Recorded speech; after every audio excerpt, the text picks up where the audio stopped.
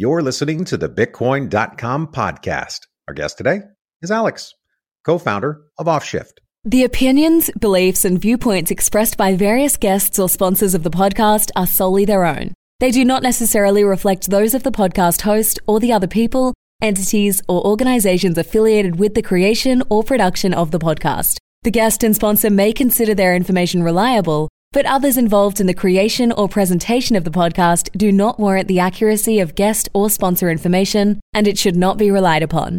This episode is brought to you by Offshift. You shouldn't have to compromise your privacy to participate in DeFi. With Offshift, you don't have to. Offshift is pioneering private, decentralized finance, or PriFi, with the world's first platform for private, on-chain financial applications. With Offshift, users can shift back and forth between Offshift's XFT token and a wide array of synthetic assets in a single transaction without any slippage, excessive collateral requirements, or liquidation risk.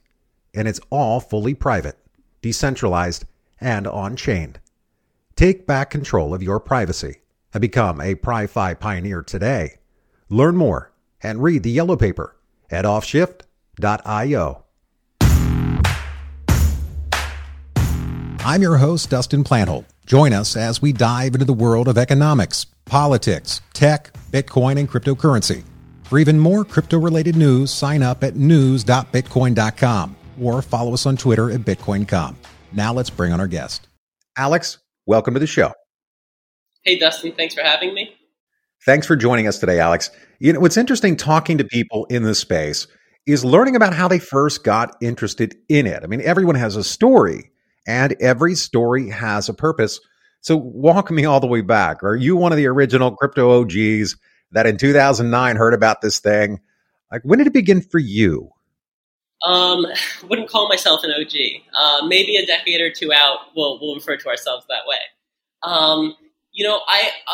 When I was in university, I was interning at a financial services firm that worked with bulge bracket banks and other top-tier financial institutions that had distressed debt.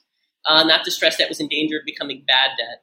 So, in other words, they had given out loans, issued debt, that the recipients would be unable to repay or were in danger of being unable to repay. And this boutique firm would partner with and provide consultation services to the banks, the bulge bracket banks, in order to help them with the loan restructuring.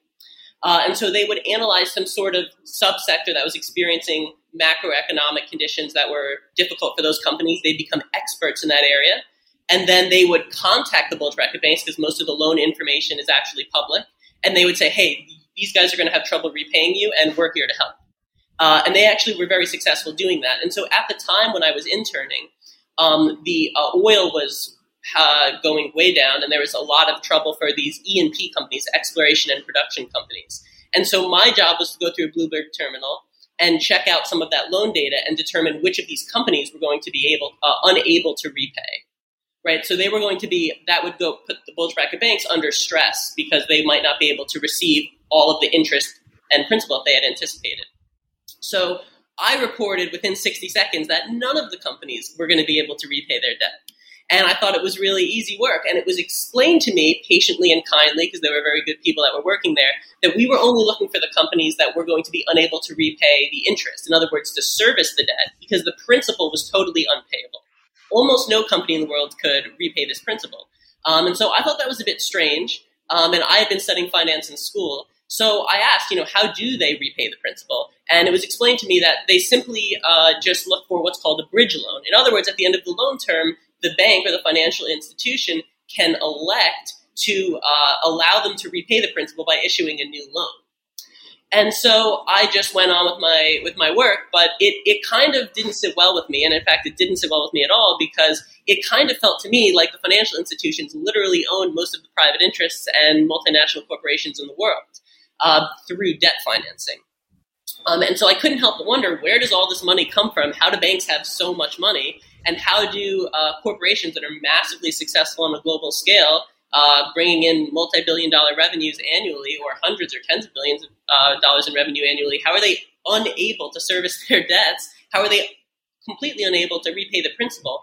And so it took me several more years before I kind of returned to that and circled back when I was done with school and was going to explore economics and finance from, in so many words, from the perspective of Austrian economics. And I sort of looked into that and discovered the way money works. And of course, the private banks only get their money from central banks, and the central banks invented out of thin air. And I felt, okay, this system really doesn't resonate with me. What are the alternatives? And that naturally led into Bitcoin. For me, that was around 2017. But my initial exposure was several years earlier. Would have been nice to get in then. But it really started from this area of monetary sensibility, and then it sort of gravitated towards, over time, the alternatives, which of course is cryptocurrency. That's a fascinating entry point into it. So what I'm hearing, and by the way, this merely validates what myself and many others around the world have believed for a very long time, is that the current systems around the world have been designed to keep companies in debt, to keep people in debt. It actually encourages it. It encourages, one would argue, bad behavior. Isn't there a way in life where what's the old saying? Live like nobody else, so one day you can live like nobody else. Why is it that, from your opinion, that we've now set up a system that says, no, we want to just keep giving you more debt and more debt? That can't be sustainable. Yeah. Or is it? It's certainly not. Obviously, Bitcoin was invented for that purpose almost exclusively, at least in its initial stages, and that was really the advent of blockchain sought to solve that problem. I think, just on a broader level, to address the question, money is really just energy at the end of the day. It's a way of directing creative energy of human beings. And if you can control wages or capital through debt, then you can sort of direct human energy and you can shape civilization very effectively. Fascinating. And by the way, that has been going on for thousands of years. That just didn't start 100 years ago or 30 years ago. Since the beginning of mankind and womankind, there have been systems that say, no, just come here. We'll lend you a little bit more. We'll lend you a little bit more. But eventually, even those individuals come back and say, okay, now repay the debt. So how do you repay the debt when you don't have the money? Obviously, you have to take out more debt. That's the concept of... So you're telling me, so you're saying is that you'll just go across the street to another vendor. It goes, hey, look, how much are they asking you for? Is that what this process is? Sort of. At least in the situation where I was working, the bridge loan could function in one of two ways, where you could go back to the exact same financial institution, and if they didn't like the way the business was operating, or if they don't like the decisions you're making or aren't confident in you, then they won't renew that loan, and you're in a lot of risk or dangerous situation. Alternatively, you could, as you say, go across the street, go to other banks, go to other financial institutions. There are fewer and fewer all the time, and there's more and more M&A activity. But you could try to seek out another financial institution that will support you or does, have a better vision for your, for some loan duration where you would be able to pay interest. Fascinating. Now, and I'm starting to see more financial institutions around the world start to get into this ecosystem, either through the owning of some sort of digital assets themselves, or investing in the blockchain companies, or even into certain DeFi type products. So why do you think that is? Well, I think, for one, obviously there's a lot of risk everyone feels about fiat currency in general and where it's going, just as the memes say, burr, as the memes say, printing. And so people are looking for stores of value at this point in time. And then, of course, built on top of that, I think really most of the innovation, what's at the forefront of the crypto space at this point, is DeFi. Because DeFi is taking what Bitcoin invented, taking it really another step further. Whereas Bitcoin allows for the transaction, which is sending and receiving, and also storage of value or wealth in a decentralized format, DeFi allows users mostly through EVM, Ethereum Virtual Machine, and smart contract modules, allows individuals to engage in more sophisticated applications of finance. And again, while maintaining a decentralized format. So that's lending and borrowing. Again, there are a lot of applications with NFTs. There are sophisticated derivatives instruments. You can create and exchange insurance products. So all of that, I think, is where a huge amount of the innovation in crypto is moving. And I think even at the institutional level, although the investment might not mirror that, they might be dipping their toes into Bitcoin, especially just because there's more liquidity at this point. I think that's where a lot of the the sort of a lot of the VC interests, like the Andreessen Horowitz and people who are really got in early and saw the dot-com boom coming, are kind of directing their attention towards DeFi as well. Fascinating. Now, what is it about DeFi that helps to solve certain gaps or bridge certain gaps? Well, I mean, this is a really important topic. To me, really, there's this really careful dance between money and credit that a lot of people aren't aware of, and there's a lot of maximalism in the space. Some Bitcoin maximalists, some Ethereum maximalists. I'm not going to argue with any of them, but people that think that you can just have some form of really sound money and it will just resolve everything. And the reality is that money emerges organically, as per the theory of Ludwig von Mises and Austrian economics, that money emerges organically in a society because it facilitates more efficient exchange. It's superior to bartering, and it allows for economic prosperity to advance dramatically, and then it broadens the diversity of labor and a number of other things, and technological innovation arises. And then on top of that, because humans don't have to dedicate as many resources to basic living, then you can see an emergence of art and culture and sport and these sorts of things. But of course, these evolutionary algorithms don't just stop. There's perpetual change, and eventually it gets to a point where money, for better or worse, is unable to continue to advance society and produce more efficient transactions. And that's where it's originally served as a store of value, a medium of exchange, and a unit of account. But some of its qualities, the innate characteristics of money, which make it useful as a store of value, necessarily inhibit it from serving as a medium of exchange as well. And in the case of gold, it's portability, it's not as secure, it can be easily confiscated in some ways, and it's not perfectly divisible. And that manifests in how much energy is needed to be output, and that manifests in the form of a cost to transact it, to send it physically. And so eventually some form of credit, which is a symbolic instantiation of money, that is a receipt for it and is directly exchangeable for it in certain contexts and situations. In the case of what we've seen in the last 100 years is a paper note and now something in digital form.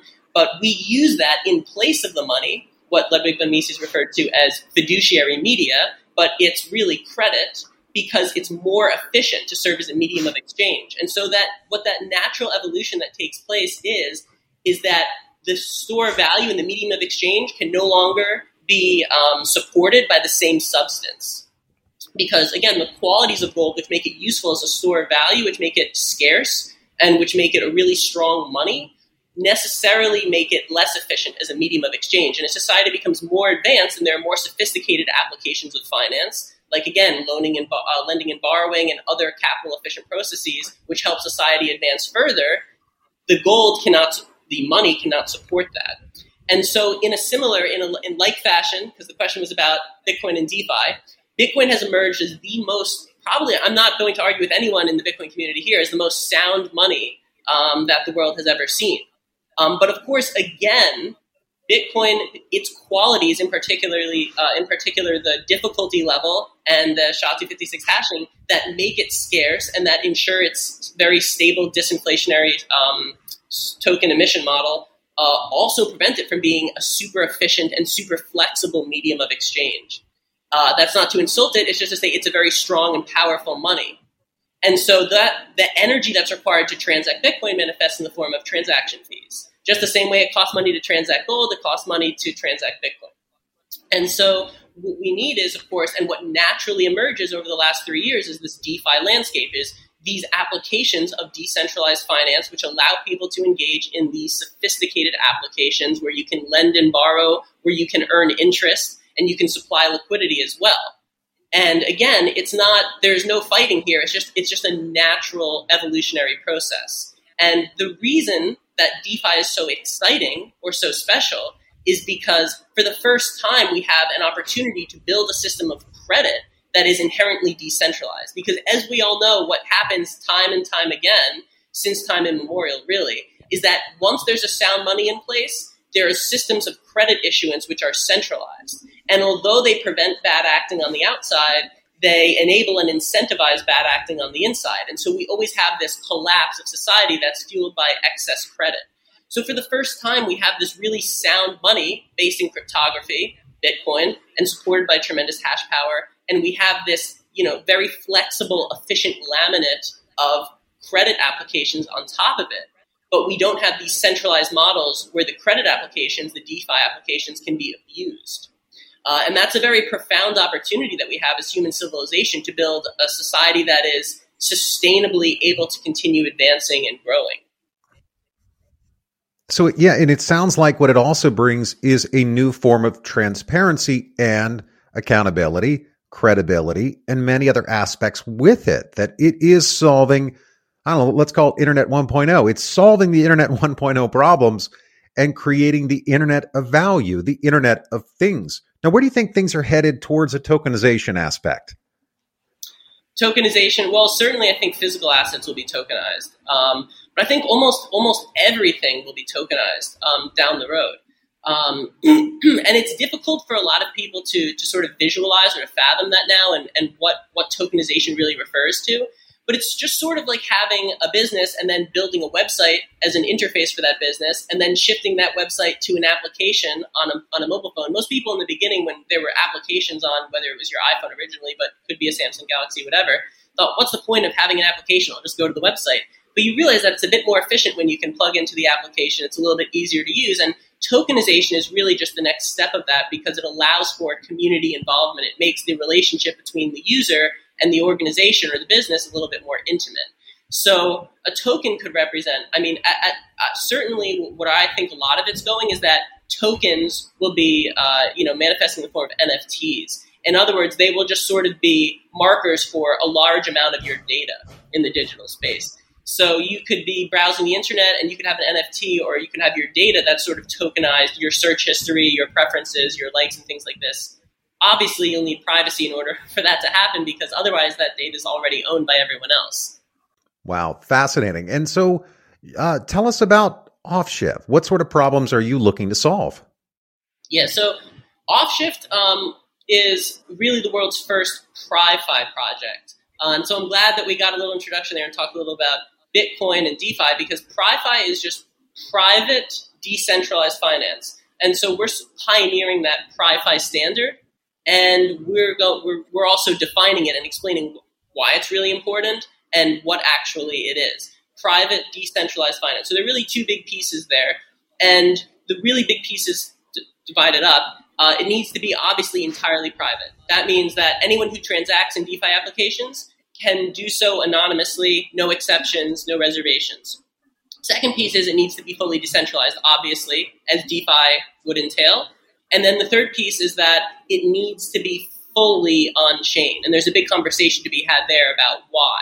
But it needs to be on-chain on Ethereum. And of course, it could be adapted to any other EVM, Ethereum virtual machine blockchain. So we're building the first application. We believe it will be a Pri-Fi ecosystem of compatible DeFi or Pri-Fi applications where users can, again, engage these sophisticated financial applications while maintaining their privacy fully. Which you cannot do in the DeFi landscape today. Interesting way of putting it. And I think you remember a couple of years back that Sony, they had an issue. I don't know if it was a contractor or somebody had access to private information. I mean, think about this. What actors and actresses were getting paid, private scripts, movies that were in the system, a database. And it ended up not just costing them money, but it also cost the individuals where their data was sent around the world. There was also a major retailer a number of years ago that the same thing, that private information got out. When we're in a world where you are constantly being attacked. And if you are a corporation, you are continually being attacked. People are trying to get access to your data because they can use that data against you. Ransomware and many other aspects. What I'm finding is that this ecosystem that's being built is one that it's trying to fix the problems. It is trying to build a better system, a more sustainable system. So it sounds to me that is what Pri-Fi is, that it is allowing people and companies this ability to protect their data. Yes. That is one of the big challenges about transitioning into the digital space. There are a lot of benefits, but again, privacy becomes an issue right away because data or information is wealth.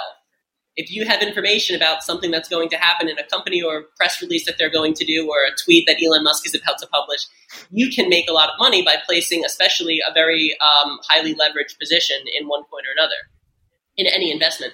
So again, if you have information about the way an individual or a group of individuals transacts, you can profile those individuals, understand the population demographics, and you can benefit massively financially, but you can also, of course, engineer some of those behaviors as well with predictive analytics. And so everyone's information, everyone's data, the data that they generate, which is a natural expression of their own selves, is a form of wealth. It is, and money, again, money itself is just information. It's just a record of who owns what. And so having information about what people own and what they do is just extracting wealth from them. So as we transition to this digital landscape and we see this opportunity to build a system of what is really sound credit on top of sound money, there's another issue which sort of finds its way into the mix, which is that people are having their wealth, their information systematically extracted when they're using these applications. And so privacy needs to enter the mix. In addition, there have also been a few studies, I couldn't name them offhand, but a few instantiations where newly minted Bitcoins from newly mined Bitcoins, I should say, were selling at premiums to those that previously existed. Because Bitcoin is pseudonymous by nature, and so you don't want to be receiving a Bitcoin that's been used for malicious activities or criminal activities. You don't want to be associated with that. There's some risk there, and so some newly mined Bitcoins could be sold out for a premium because they're fresh, so to speak. They haven't touched anyone. So privacy also confers an element of fungibility, which again is one of the principal characteristics of money.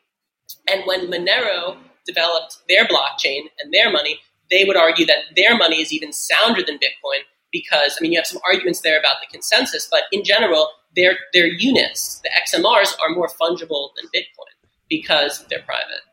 And so how do we learn more about Offshift? I'd recommend going, right to our website, offshift.io, where you can learn about, you can check through all of our documentation, certainly, and you can read our white paper and pitch deck. You can also find us on Twitter at OffshiftXFT and on Discord. We have a dedicated Discord channel, which is definitely the best place to see us. We do monthly AMAs and private calls as well, so you can come in and sort of ask questions in person and submit questions as well if you're looking to learn more about the project and contact the team directly. And then if you're really technical and you're a developer and you want to get involved, especially if you're into zero-knowledge proofs and that sort of thing, we've just released our yellow paper. And we also have a decentralized Git on GitLab. So there's a lot of available information and documentation for people that are on the technical side as well. Thank you again for sharing your story on the Bitcoin.com podcast. Thank you. The opinions, beliefs, and viewpoints expressed by various guests or sponsors of the podcast are solely their own. They do not necessarily reflect those of the podcast host or the other people, entities, or organizations affiliated with the creation or production of the podcast. The guest and sponsor may consider their information reliable, but others involved in the creation or presentation of the podcast do not warrant the accuracy of guest or sponsor information, and it should not be relied upon. You've listened to another episode of the Bitcoin.com podcast. Subscribe at news.bitcoin.com, where your journey begins.